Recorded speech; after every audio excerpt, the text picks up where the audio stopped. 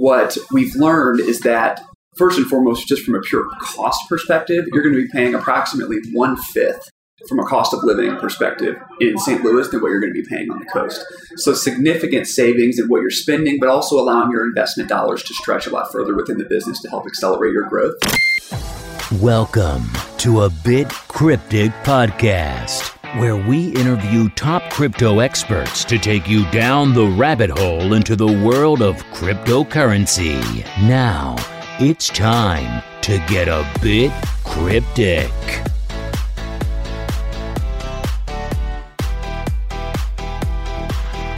Hey everyone, this is Dong Du, editor of A Bit Cryptic. I'm sitting here in St. Louis. I've just attended a forum on inclusive finance hosted by Singularity University. Now, what's Singularity University? It's a place where it's inspiring people about exponential growing technologies and inspiring them, helping them to use it to tackle global challenges. What does that mean? Well, we think that technologies affect society in a linear fashion or incrementally.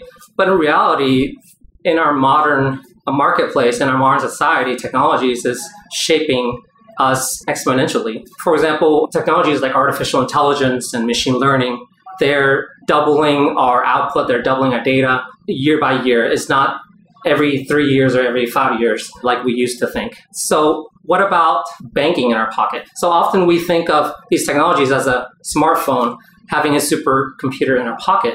But what about having a bank in your pocket? That's possible too, because we have applications that allow us to connect to banks and financial institutions. But what if you don't have a bank account? In fact, that's over 1 billion people around the world don't have access or full access to financial services that we take for granted. But how do we connect those people to financial services? Blockchain technology can potentially help those people. And that's one of the themes that the panel here talk about today. I'm sitting here with Ryan Dixon. He's the CEO of Off the Chain Capital. He's managing the firm, their digital currency and their blockchain assets portfolio, and he's also the chief operating officer of Capital Innovators. They're a tech accelerator, and they're really helping to build out the innovative ecosystem here and to help startups bring their ideas to market. Brian, with that, thank you for sitting down with us. Thank you for having me. Appreciate it. So please tell us, a little bit about yourself and why is it you came today? Yeah, so a little bit about my background. I'm from St. Louis. I grew up here. I was actually in law school at Washington University when I first learned about blockchain and Bitcoin technology. And this was back in early 2012. And I became completely infatuated with what its opportunities could be in the future. And I started doing all this research in my free time. And I had all these Google Docs and all these folders across my drive. And I go, you know what? I've got so much information on this. I need to aggregate it and put it together in a more cohesive manner just so I can understand it better. So what I did was I took all the information that I had collected and I was researching, and I ended up writing 2 books on the subject matter. I wrote a book called Bitcoin Basics 101, which was basically about taking Bitcoin, the technology, blockchain, and then breaking it down in layman's terms so that just the average person could understand it and it wasn't so technical. And then I also wrote Block Party on the Blockchain, and that was a book around startups in the cryptocurrency and blockchain-based space, what their value propositions were, the venture firms that were investing in these companies, and then my predictions on where I thought the future of this market was going to go. And so that was really the time in my life when I decided, you know what, this is a space that I 100% need to become involved in. And I started dedicating my energy towards a path there. And so I finished up school. I decided that I worked at a law firm for a couple months after that. And then I decided to take the shift, and I dedicated all of my energy to finding something in the technology sphere. And I came across Capital Innovators here in St. Louis. And at the time, there was the CEO and one other individual that were running the organization. And I came in, I learned more about it, and I decided, this is something that could really help me make my entryway into the technology sphere, because I didn't have a technical background. My degree was in English and sociology, and then I got a legal background. And so I started interning as an unpaid internship just to get to know people, to get to know the space. And Capital Innovators years was investing primarily in just tech startups at the time and running a 12-week accelerator program. A couple months after that, I was able to take over in a full-time role where it was just myself and the CEO. And then we grew the organization from there. So over the last 5 years, we've grown the portfolio. We've invested in over 100 startup companies in energy, consumer products, in the technology verticals. About 85% of those companies are still operating and growing. We've helped them raise over $300 million in follow-on capital and created a little over 1,000 jobs, about 85% of which have stayed in St. Louis. But that whole time that I was in the venture space, I kept getting pulled back into the blockchain and cryptocurrency space. I've been an active investor in it since 2012. I had begun to diversify across other crypto assets, really learning how these markets were operating and behaving, completely uncorrelated to other asset classes. And then I started getting some opportunities where I would have larger organizations or startups that really wanted to take what I had learned and figure out how they could implement blockchain into their existing business structures. And so because of that, I also co-founded a business that was basically blockchain strategy and consulting. And so I was able to work with multinational corporations all the way down to startups all around the world to really help them understand from a strategy perspective how they could adopt blockchain and how it could provide value to their bottom line. And over the years, as I've continued to develop that, I reached a point where I thought, we're reaching a level of maturity with crypto assets now. We're having universities even starting to invest in this asset class, that I'm ready to move and transition into this space to provide other limited partners and interested investors the opportunity to get exposure to the crypto asset class. Talk to us a little bit about off-the-chain capital, because it's a more recent initiative of yours. Does it focus mostly on crypto investments? Does it have a consultancy side, or what is the thesis surrounding the business? Absolutely. So the actual firm itself is focused just on crypto and investments. And anything I do from a blockchain consulting perspective is not done with the off-the-chain firm. However, the strategy that we have with it is we're very long-term on blockchain and crypto assets. We think the market is still very much in its infancy, and it's going to continue to propel over the course of the next 10 to 20 years. And so the strategy and how we analyze what we're looking at from an investment perspective is very much like a venture capital investment in my eyes. You're always analyzing new protocols, new teams, new technologies. What is their potential for disruption? How will they be used in different markets? And so we consider the protocols that we're looking at very much like how I would consider a venture capital investment in a tech startup per se. And so with that, and also with my work with different corporations and universities around the world, I get some insights into how they're looking to adopt this technology. So it really provides a great opportunity for me to identify emerging crypto assets and protocols that could be valuable to them, but also valuable from an investment perspective. Okay. So are you actively investing in some projects, or have you officially launched? Or Yeah, so we have been actually providing allocations to some of the more mature asset classes right now in the crypto space. And then we will continue to evaluate those as we deploy and allocate capital from the firm. And as part of the strategy as well, we will be evaluating some of the more experimental long-tail bets that we could get exposure to early on as that technology is developing, and really analyze that team and its network and see how that could potentially capture value in the market moving forward. And what shapes your thinking on evaluation of these new technologies is kind of shaped by your VC experience, like traditional financing. Yeah. So that comes from the Capital Innovators organization. So talk to us a little bit about that. The accelerator, Capital Innovators, accepts startups and help them scale. Talk to us some of the more interesting projects you're seeing there. Are any of them using blockchain technology? They are, absolutely. So there was an investment recently made by a company, or by our company, into a blockchain-based company that tracks data flows through business processes across organizations. So if you think about a large financial institution, for example, they have data flowing all over the place internally with the organization. What this startup does is they take how that data flows, they put a blockchain layer next to their technology, so they're not actually infiltrating their data from a security perspective. They're basically another layer on top of that. But what happens is as that data flows from one department to another, they're tracking that whole transaction and they're storing it on the blockchain. So then when it comes to the end of the month, when you have your auditing and reporting agencies that come by and they want to make sure you're doing things like you should be, you can basically reference their software platform and show exactly how the data moved throughout the organization, saving organizations organizations 90% of their time and money, as opposed to how they do it now, where they're manually going through Excel spreadsheets and they're analyzing where the data moved, what were the transactions that took place, and then providing that to the auditors. So are they early stage? Do they have a product or platform launched, or are they working with clients? They're working with clients. So the individual who founded this company came from the corporate space, working with large enterprise financial institutions.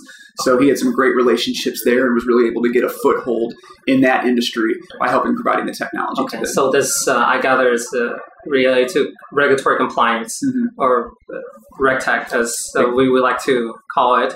And if folks are not aware, is with the new financial requirements, with Dodd-Frank and all the new financial reforms there, financial institutions really had to step up their game in order to meet those demands. And on top of the decades of legacy technology and the infrastructure that they were dealing with, and so and that's why I could see someone like this can really establish their competitive advantage.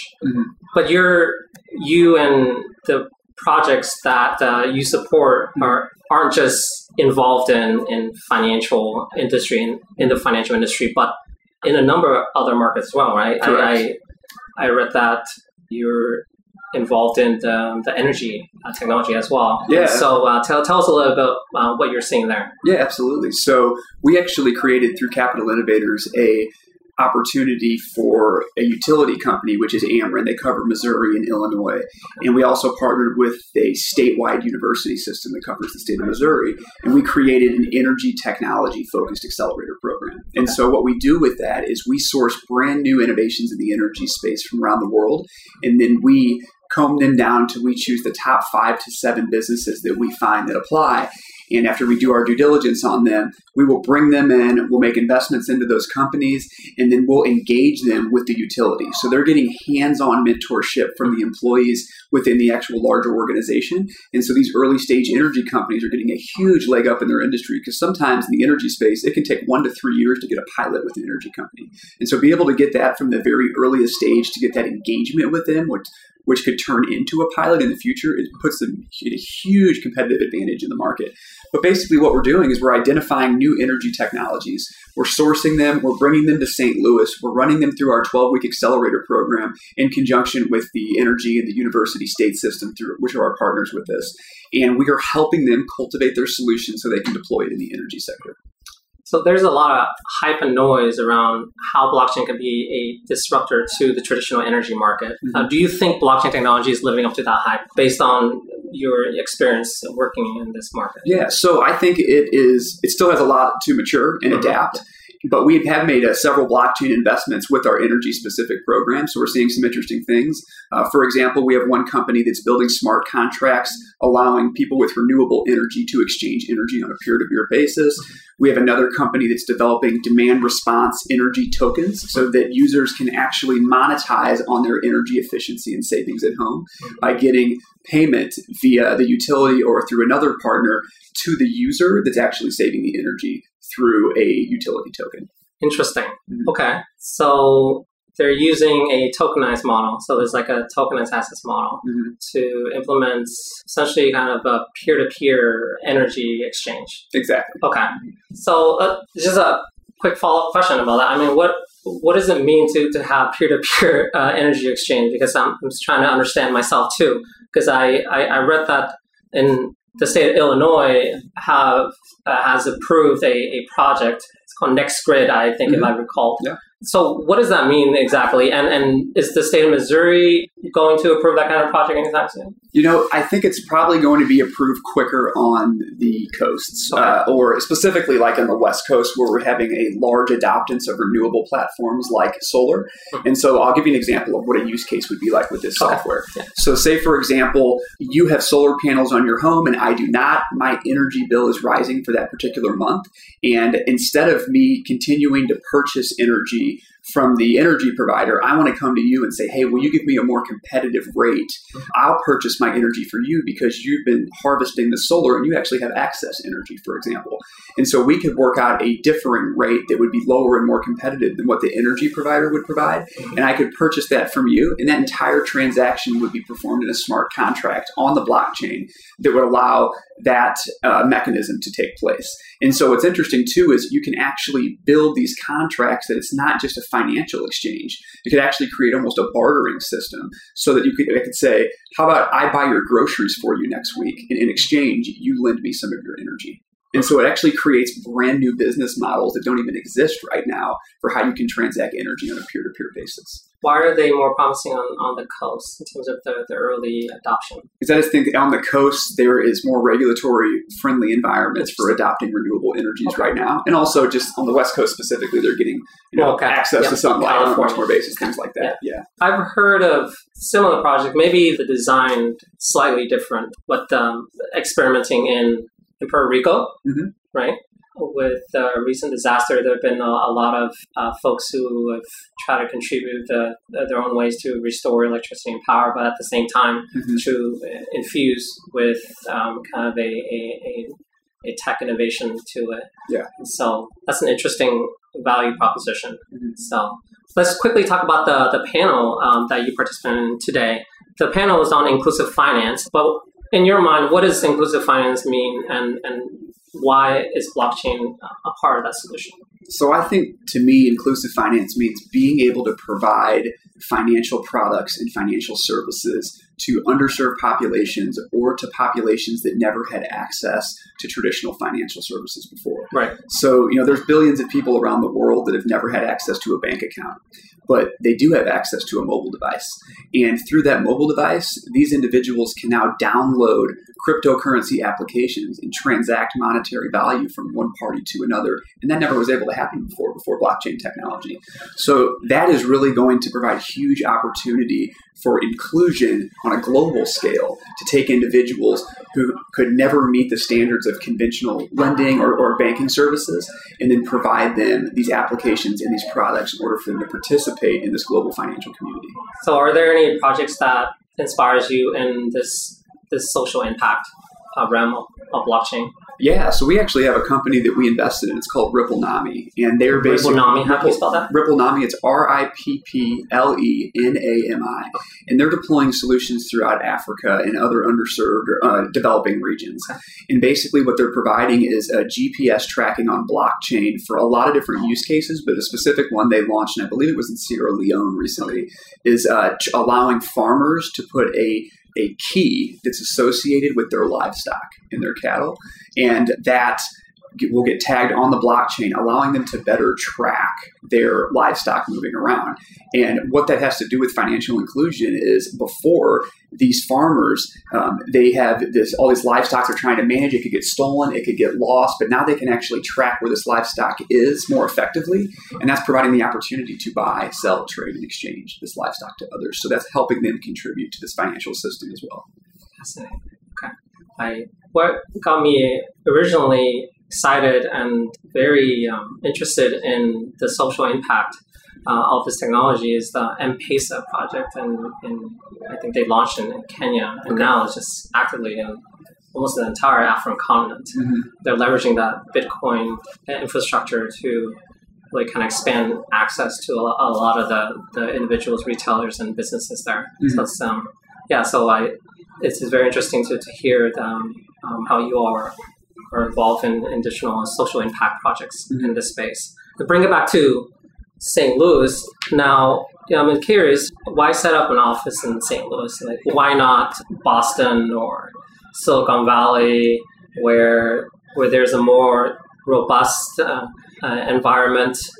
Is there something about the Midwest, particularly this city, that keeps you here? Yeah, for sure. So I'll talk a little bit as to what I've experienced, but also the feedback we've experienced from the companies that have gone through our program. And so out of the 100 plus companies we've invested in, about 85% of those companies have stayed in St. Louis following the program, and these have been investments made from all over the world.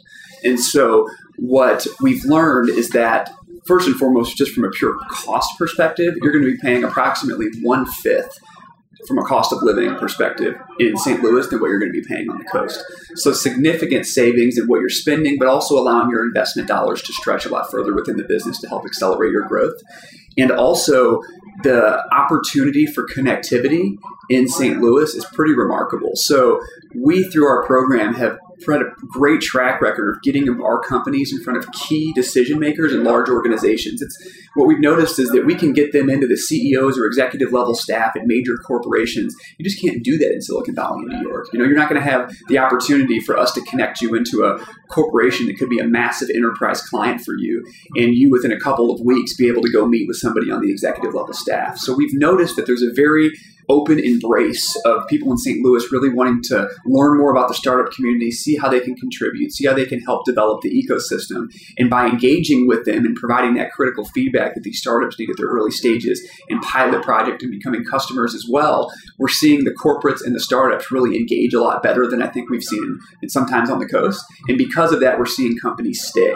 And also just the entrepreneurial ecosystem in general has skyrocketed in St. Louis over the last 10 years. And, multiple times in the last year or two, we've been ranked as one of the top startup cities in the United States. Forbes just came out, I think it was last week or the week before, ranking St. Louis as the number 2 city in the country for entrepreneurial growth and startup activity again. So. Yeah, and it looks like other entrepreneurs share your line of thinking as well. There's a gradual shift away from Silicon Valley to other cities like Boston, Seattle, and here we are, St. Louis too. Well, lastly, I just found out something very interesting about you is that you're a polymath of some sort. I've listened to a podcast interview of him, and he was sharing his thoughts about mindfulness and meditation and really how to 10x your productivity. Can you perhaps give some highlights of that? Of course, yeah. Share with folks. So for a long time, I've been super engaged in meditation and just trying to enhance my human potential to see how I can become a better version of myself every single day. And I really started to analyze things like meditation, things like changes in my diet, things like changes in the water that I consume, and analyzing what levels of fluoride are in this water that I'm consuming and how does that affect my body, and then different types of changes in exercise. And it really revolves around human consciousness and trying to enhance your human potential.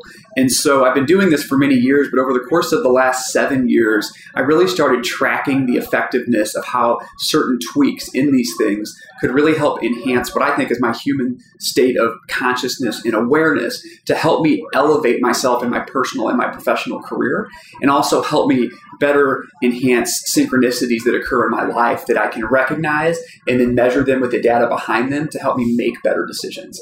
And so it's really trying to figure out how can you take our natural born intuitive capabilities that that all of us have inside of us, and figuring out how can you enhance that to make you a better person. Thank you for sharing that. That's reminds me of Tim Ferriss, and meeting folks like Tim Ferriss, who's really kind of up close and personal guy, but now I get to meet the Midwest version of Tim Ferriss.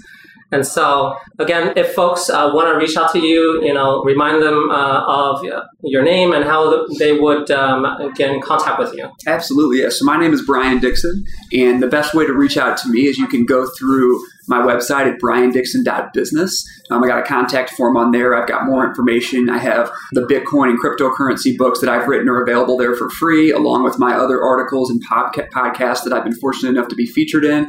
And also on the consciousness subject, my fiance and business partner have recently released a new book called Intuition to Innovation, which basically tracks and shows what we've been doing over the last 7 years to enhance our human potential. So you can purchase that on Amazon. You can also access the link through briandixon.business. Yes. Thank you, Brian. Thank you for being with us. Thank you much. I appreciate the opportunity. Thank you for listening to A Bit Cryptic Podcast. A Bit Cryptic Podcast is hosted by Alain Leon, Dang Du, and myself, Jeff Peterson. Show notes are by our editor-in-chief, Dang Du. Website is by Sammy Toucan and his team at Pack Surge Media. Remember, nothing we say in this show is meant to be financial advice. If you like this episode, please share it with your friends and family. Thank you for listening, and remember, keep it cryptic.